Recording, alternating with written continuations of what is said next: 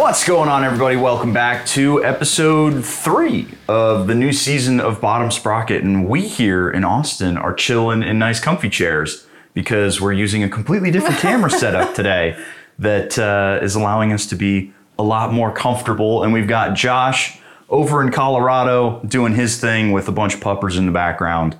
And the internet loves dogs. So surely that will help us shoot just right to the moon when it comes to popularity in podcasts. Although if you're only listening, which by the way, you can find the podcast on basically any podcasting software or service out there, you won't see them. So maybe you should check it out on YouTube.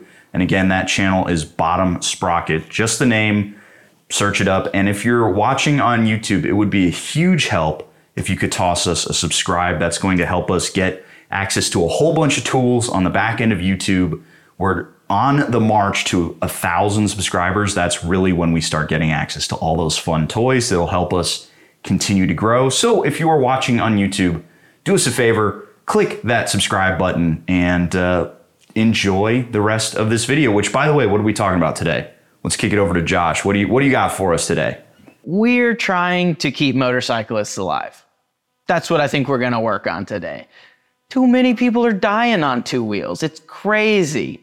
And we're not the end all be all knowledge deities on how to stay safe on motorcycles, but if there's anything we can impart on beginner riders to help them not die, it's worth doing. I mean, we do have a combined few years on bikes. I'm scared to ask how many are dying, Josh? Too many, yeah. The percentages for it are just sad, you know? Motorcyclists make up like 3% of registered vehicles, but account for 14, almost 15% of all fatalities on the road. Damn. So the rate is just not good. And it feels like every time someone walks up to you and is like, hey, nice motorcycle, the next thing out of their mouth is talking about, I had a friend who had a terrible accident when I lived in this city and decided to quit riding. And you just stand there and you're like, cool, thank you for sharing. Or you talk to anybody who's been riding for 20 plus years and they've been on rides with buddies who they've lost. And it's sad, it's tragic. And motorcycles are a good thing, and we should have more focus on not dying on them. I wonder what they're like in other countries. Is it America where you get your Gixxer Thou and the second you get your license and then... So I do generally believe that there's more respect for motorcycles in other countries. 100%. Because here in the States, and if anybody's watching from across the pond or, you know, in a country that's not America, which there are many, believe it or not, the thing that I find is that because they have to go through more rigorous licensing restrictions, they end up having a lot more respect for the machine and they don't immediately go out and get a leader bike. You see a lot of guys in Europe who end up on like the Duke 890 as their finisher because they started on a 125, which has like 17 horsepower. And then they get to go up to A2 with 47 horsepower, I think is the exact number, 47.3 or something like that. And then after a couple of years on that, they get to get whatever motorcycle they want. So they have to go through these years of getting more experience on two wheels. Yeah, I think we've got a calendar for one of my Discord members, Minaru, who's waiting to buy a XSR 900 in France, and he's got like 3 more years left. And I'm like, man, jeez. I'm ready to sing the national anthem at this point because it's a fun bike. But I get it. I get it. My whole life would be completely different if I had to go through that. Because you literally started on an XSR 900. Dude, there's a good place to eat popcorn off of 35 northbound right in front of Ride Now on a BMW demo day because I saw just a nice little sweetie guy on an S1000 double R. And when you leave that dealership, you're going straight onto like a 65 mile an hour frontage road and it's just a shit show. So there is no time to collect your thoughts. There's no time to look down and see where buttons are. And I like slowed down on the highway just to watch this guy. I was like praying for him. I'm like, oh God, please. But you can tell this girl on a demo ride. Mm-hmm. And every demo ride I've been on in Austin is right off of 35. Like the Indian dealership, the Harley Davidson dealership, Ride Now. Mm-hmm. You're like smack, boom, here's 100 miles an hour and a butt ton of traffic and everybody's on their phone. So like, good luck. And you're like looking for how to get it out of butt fuck mode on your bike. Mm-hmm. And that probably scares away a good amount of potential buyers. Oh, you're for like, sure. Never mind. I don't want that. I don't want to open it up. Give me something else. You know, it's interesting talking about demo rides. I'd actually be interested to hear what the G-Force policy is on something like this, if you can share it with us. A lot of dealerships won't do test rides on certain bikes because their insurance can't cover it. So when I went to the Triumph demo day at Ride Now, I wanted to get on a street triple, not the speed triple, not the big one, the street triple, the 765. Their insurance would not cover me taking a test ride. And you're like, oh man. And I was like, guys, I'm working on a project here. I've done the Tiger, I've done the Speedmaster, let me do the speed triple or the street triple, and that's all I need. But their insurance wouldn't cover it. So they're just like, no, you cannot test ride a leader bike. Damn it. How is it at G-Force? Yeah, it's all up to how bad we want to make the deal happen. Like there's no bike that you can't test ride. I mean, there's bikes that we have like, we have ZH2, the RC8C, they're up on podiums, like pedestals. We're not going to pull that down so you can go ride it or turn it on so you can mile it up. But almost any other bike, anything on the Indian showroom, you know, like the fact they won't let you ride a street triple, but we let people take FTRs out all the time. Yeah, we try and not do them. You know, it's more about availability of people. Usually we try and not do it on Saturdays. It takes a lot of time for a salesperson. They have to be really tied up to either go with that person, especially if they're a beginner rider. Like if we're doing a Ninja 400 test ride or something, we're going to have someone go with them. But a lot of times, like especially in the Indian showroom, it's like, hey, you've been riding, you're trading in a bike, trying to look at another bike. Here's the keys. Be back in 15 minutes. And we'll let people do what they want to. I've never heard of insurance not covering a motorcycle. I have heard of salesmen just giving some bullshit excuse though. Because I was just about to ask, do you think they're just like, they're just telling you that? Or do you actually feel like their insurance isn't going to cover it? I mean, it might have been a line because I had a camera and I was doing a bunch of stuff. So it's possible that because I was sitting there getting ready to go film some stuff, they were like, oh, he's about to go do wheelies on our bike, blah, blah, blah. Yeah. But I will also say, I think it comes down to the dealership atmosphere too. Like, do you guys have a bunch of demo bikes specifically set up as demos, or do you just like have a bike that, okay, I want to ride an R7. This is the bike that I'm looking to buy. They ride the bike they're looking to buy. Again, it's all going to depend on the deal. If the salesman is really motivated, then they'll put them on that exact bike. They'll go put gas in it, check the tires, and put them on that bike, even if we built it that day. Some manufacturers, though, allow a demo allotment where we get assistance on because before we sell it, after a certain period, usually 90 days, we pay flooring on a machine. So we're paying interest on that until it sells. Right. And so a lot of them will allow us to put certain models in a demo fleet, like one of each model we can put in a demo fleet. And then we won't pay flooring on them. We're supposed to keep it through the whole season. And that's the one that we put miles on. And that's the one we let people test ride. A lot of the time, though, the demo models just end up being the one that the employees ride all the time. We have demo snowmobiles that we'll take out. We have demo motorcycles that are like, yeah, this is definitely the one we can jump on because we need to put a certain amount of miles on them. And sometimes, even if we don't get enough test rides, we won't get that demo credit as well. So sometimes it's like, hey, go ride the bike. It needs to be ridden.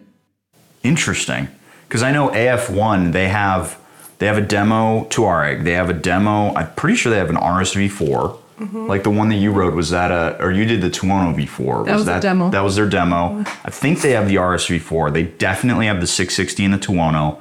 They have a V7 I think they have a Mandello and a V85. Like they have for whatever they're selling, they have demos for except for the scoots. I'm pretty sure all of their scooters, they're just like, you know what a scooter is. Yeah. It's just a little dirt mobile. Go have, you're going to buy it and go have fun.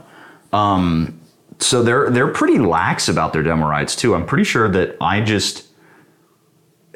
if I remember correctly, if you want to demo the bike, they just give you the keys and they're like, come back in 20 minutes or whatever, which is really, really lax. And I think that comes down to the respect that a brand may command the kind of people who are coming to ride it. People who are coming to ride Aprilias are very different than those looking to ride Gixxers and stuff. And I think that gets down to not necessarily that some brands are safer per se. They just attract a different... Dude, you know what kind of people showed up in full leathers renting my XSR 900 and I give over the keys like this?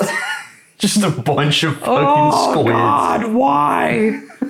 You can look at the person on my security camera who's showing up and pick which bike they were renting. Yep. It was so obvious. Like the old bald dude is coming for the BMW and you know it's going to be fine and it's going to come back in one piece. Never worried about it. Yeah. Smart peelings, cheap first timers or whatever, they want to buy one. And then XSR was like, oh God, this is coming off of Twisted Road so fast.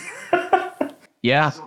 It comes down to the bike a lot too. Like in our rental fleet, we had our MT-09 SP wrecked twice.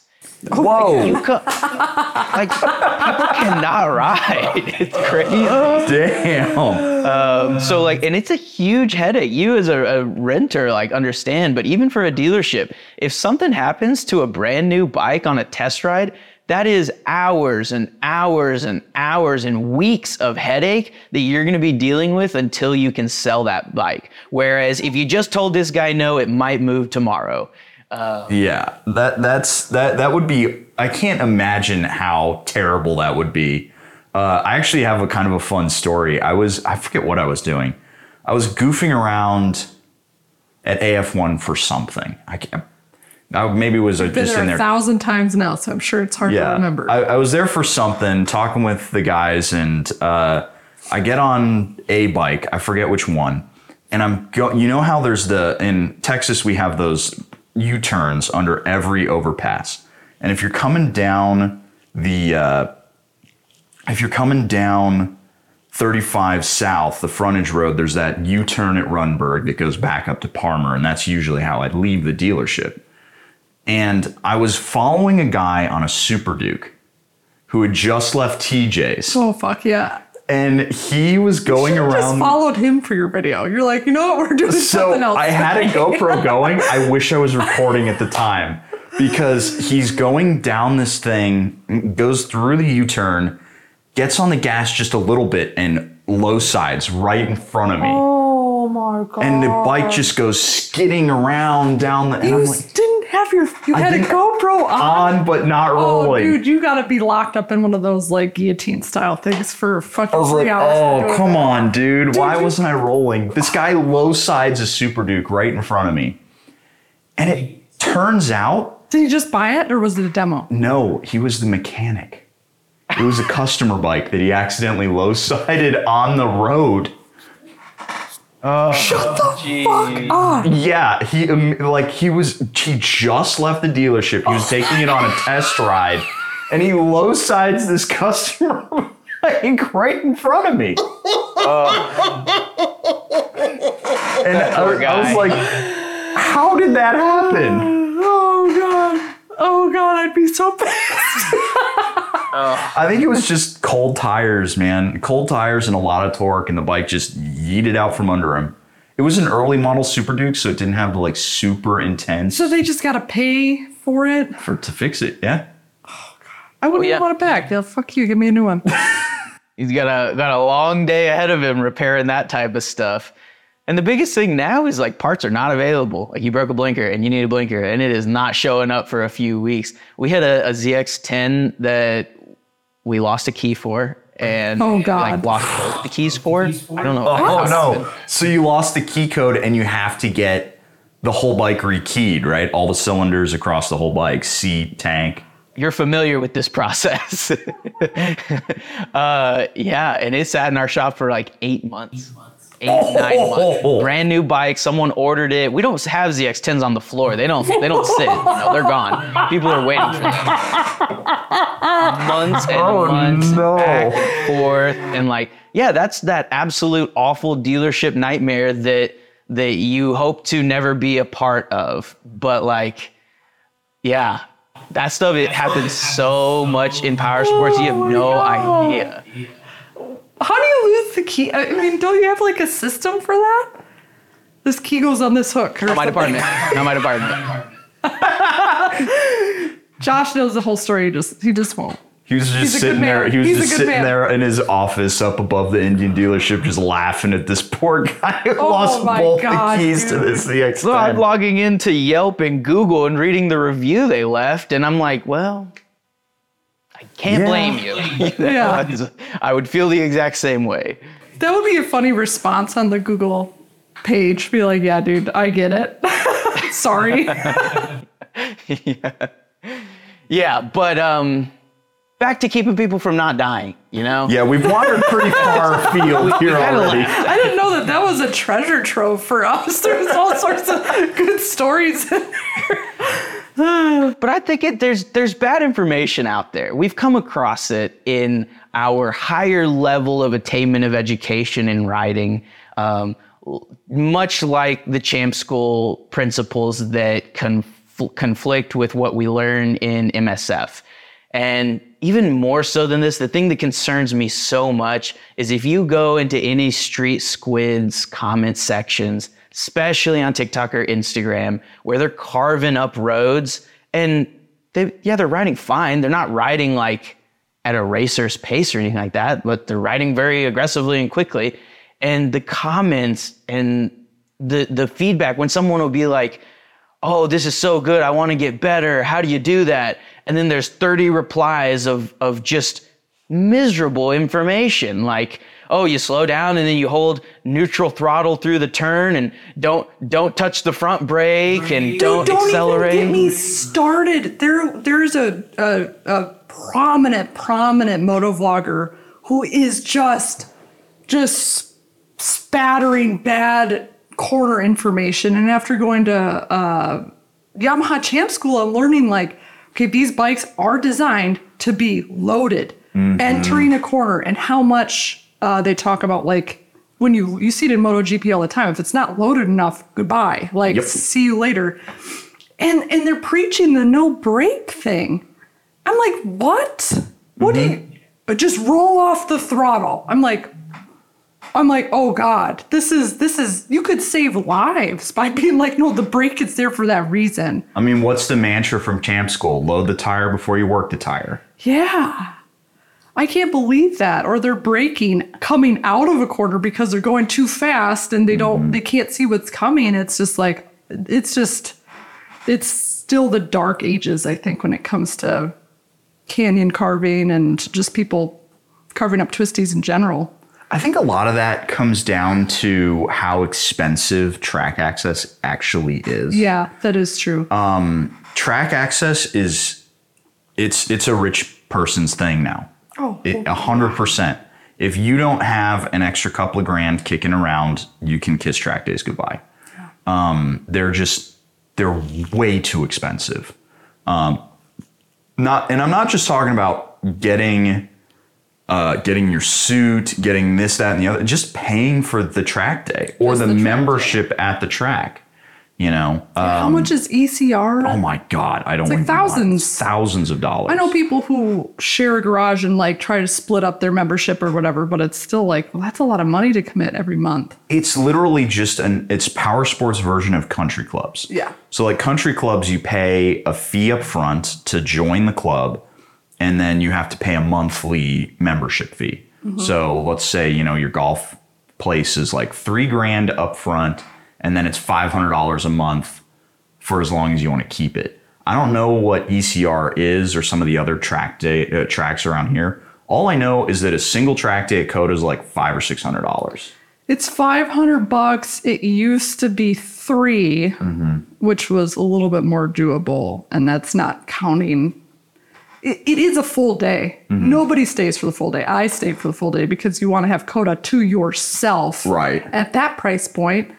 But it's hot and you're tired and you're exhausted.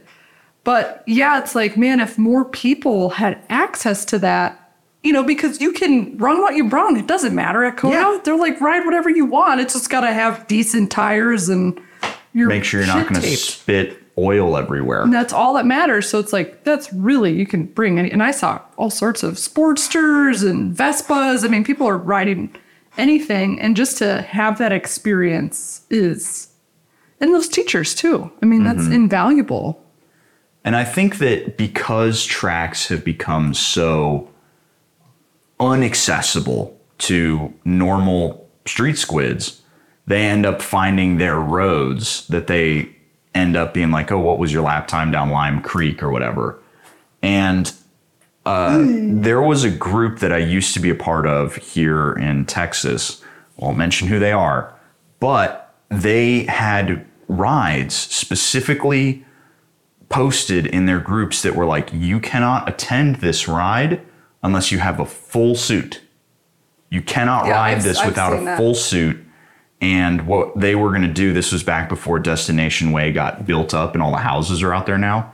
They would run up and down D-Way in their suits like it was a racetrack because it's paved like a racetrack. I was about to say it's paved. It's like fresh black tar. It's super flawless. smooth. Yeah. The pavement is flawless.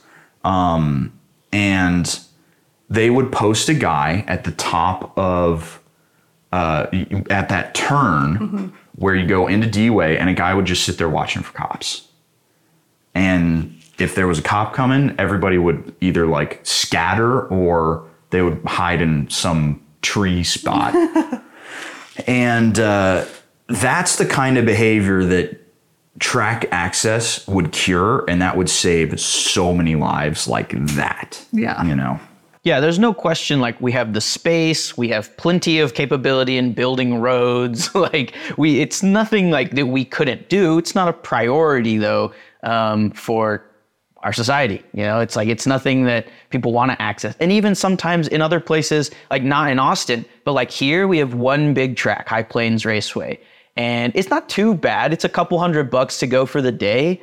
But it's sketchy. And a lot of track days end up being sketchy because it's all these people and they're like, look, I get one chance a year is what I can afford to go. And I'm going to go and send it as hard as I can and try and be fast. And it doesn't have the same like learning mentality. Right. I don't know. Where did you guys go when you were first starting and you knew motorcycling was dangerous, but you probably sought out information that was like, how do I stay safe doing this? There's good channels, but there's a lot of bad channels about it as well. Where did you guys look to? Friggin' twist of the wrist, which I found out now is like outdated information, which I would not recommend that to anybody nowadays. I wish the Yamaha Champ School guys would come out with a DVD, or they've pay gated everything, and that's for good reason because they want to pay their instructors a freaking living wage. But at the same time, it's like twist of the wrist is still everybody's go-to because it's a book you can buy. Yeah. You know, and that's what it comes down to is like, oh, cool, I could spend $17 getting this fucking book and nerding out. Or the DVD, too, is like $20. Still, and it's been however many, 40 years since they filmed it. So that was my go-to. I think for me, I found Zach and Ari really early on. And I was like, oh, these guys know what they're talking about, or at least they talk like they know. Did they go over riding techniques and stuff? So Ari was always doing these like little videos about like how do you rev match and stuff like that. And so I learned to rev match and I learned to shift clutchless from watching Ari's videos. And so that really helped. But then in terms of like how to brake in a corner, I just go into the corners. I just rode a motorcycle, you know? Yeah. Did you guys do the MSF before you ever rode on the road? No. I did the MSF, yeah. Right. I think that the MSF is a good way to learn how to ride a motorcycle in a parking lot. And I'm pretty sure even the MSF people will admit that. Yeah. You know, it's to get somebody who potentially has never ridden a motorcycle before on two wheels and be like, you are theoretically capable of operating this vehicle. That's just how our licensing system works, which is woefully under preparing people. It is strange now that you mention it that it's not more like getting your driver's license where you're like, okay, we're going to go on a ride. I'm going to watch you. I'm going to ride with you. We're going to do that 3 times and then you're going to take the test. Yeah. That makes way more sense. It's just a weekend in a parking lot here, which I know is going to infuriate European watchers and listeners because you guys have to do it for years. So, you know, we've been talking a lot about information and where we get our, how we learned and the MSF and all that stuff. And I think one of the things that I find very interesting is the point at which certain riders stop wanting to learn. Because I remember very vividly, this memory is probably going to be burned into my brain forever. I was at Sturgis. You and I were doing Iron Mountain.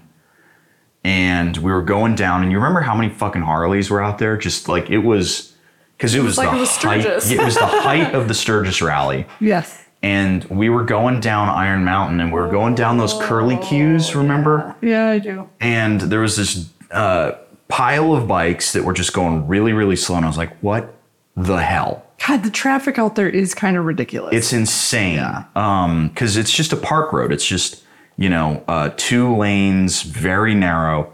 But we were going around a corner, and I saw a bunch of life juice on the ground. There was just blood all over the road.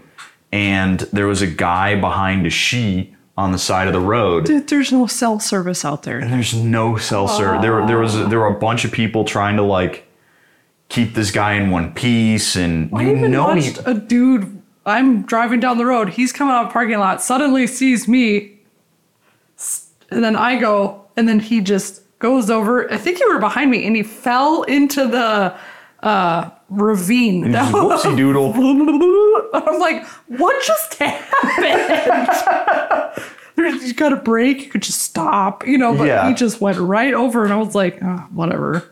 I think that it's going to sound like we're about to make fun of a lot of Harley people here, but there is a pervasive lack of, or not, perhaps not lack, but a lack of willingness to admit that they're still learning stuff about riding. They're like, I've been riding forever. Stop.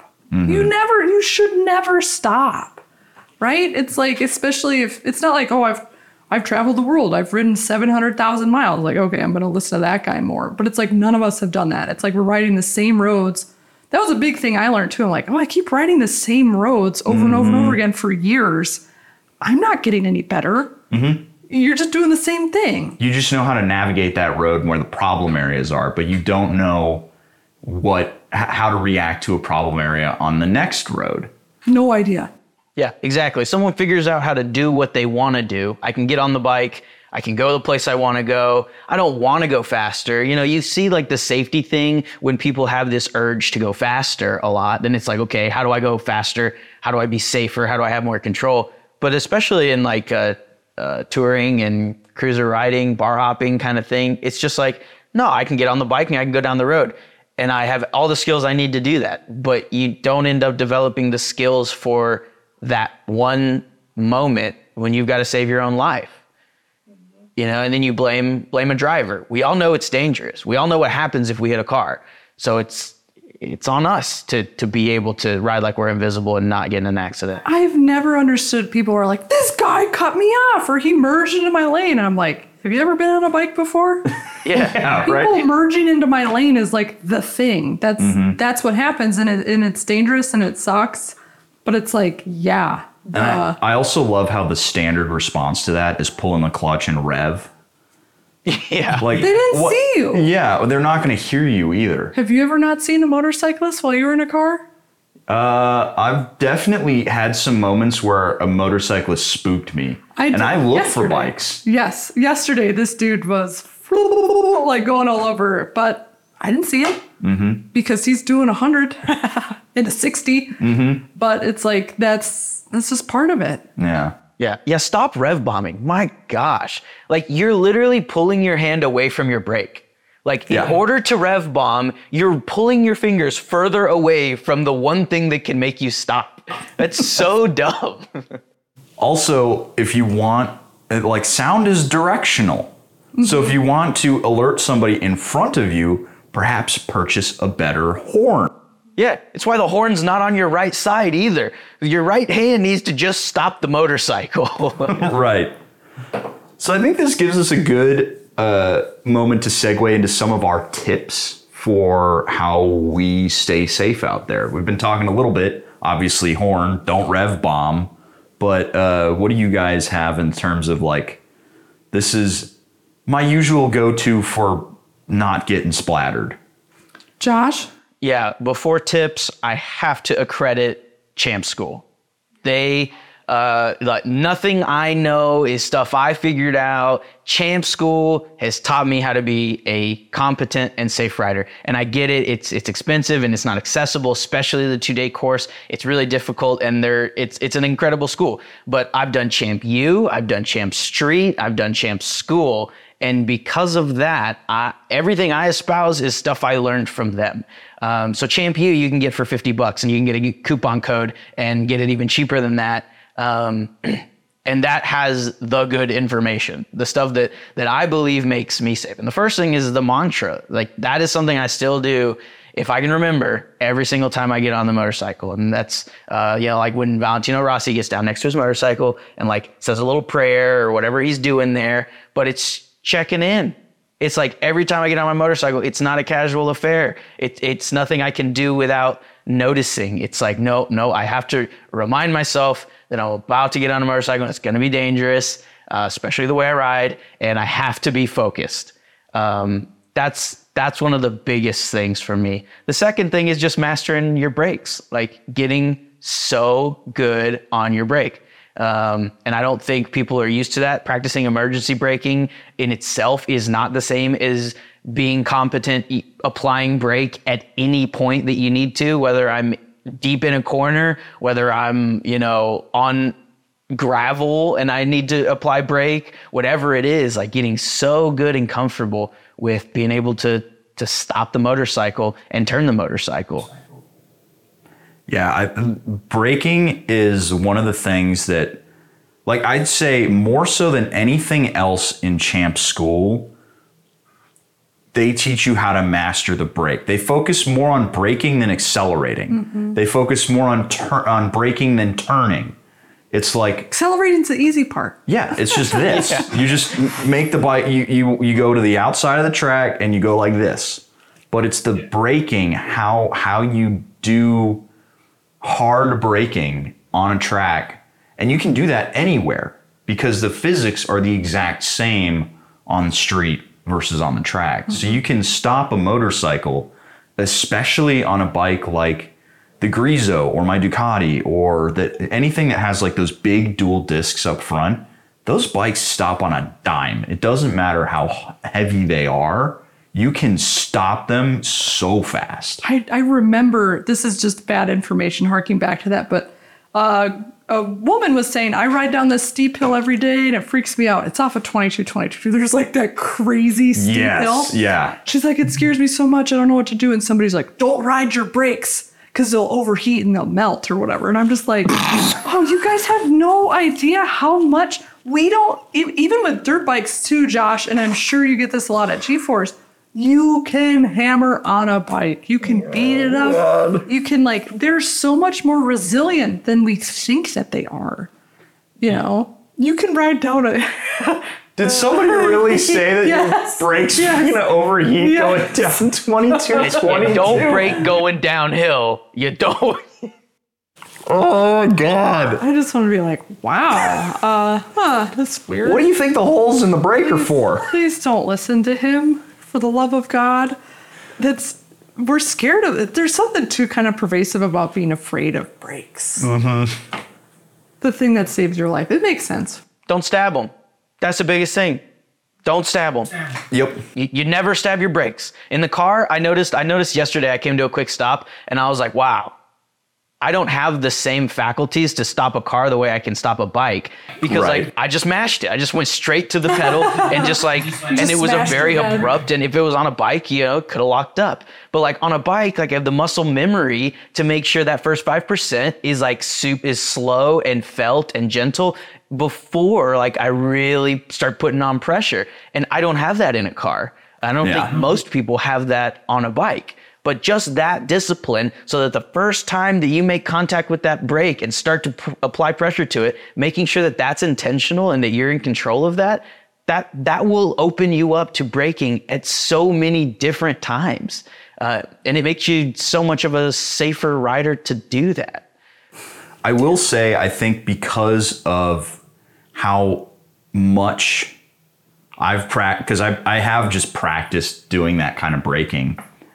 If I'm on a group ride and I'm leading, I will tend to go into a corner a little hotter than I might otherwise because I'm just like, I know how to brake. I can stop this motorcycle. I know I can do it. And you're not afraid of using your brakes in a corner. But I do notice some people will follow me into that corner and not brake like I brake. And it's not like I'm the best in the world at this. I just spend time doing it. And other people are just like, okay, I'm following the leader. Mm-hmm. So a lot of that, you've got to realize that, especially in a group ride, people are coming from all different skill levels. And so you just have to ride your own ride. And if you're leading a group ride, you just have to dial it back. Don't be like the Billy Bob guy that we had out in St. George, Utah, because that dude was out of control. He sent it so hard. And I was trying to keep up with him and I was going 90 down a gravel road. I remember pulling up to Josh and like, man, Josh, this is beautiful. And Josh's like, I haven't seen anything. Because you guys were just, we had to pass that semi doing 110. I'm like, this is dumb. Like, why? There's 8 of us. Why are we doing this? Yeah, that's adventure riding because it's like, look, I don't want to be on the road. I'm trying to get to the trail. Let's just do $120 to get to the trail and then we can have our fun. I think people's mentality is off a lot of time. People don't have the attention and focus to ride safely. I think I learned a lot from Dan the Fireman's content when I was first looking about riding and being safe. Is everyone around me was so concerned about my safety when I wanted to get onto a motorcycle. So I really wanted to like make an effort to be a safe rider.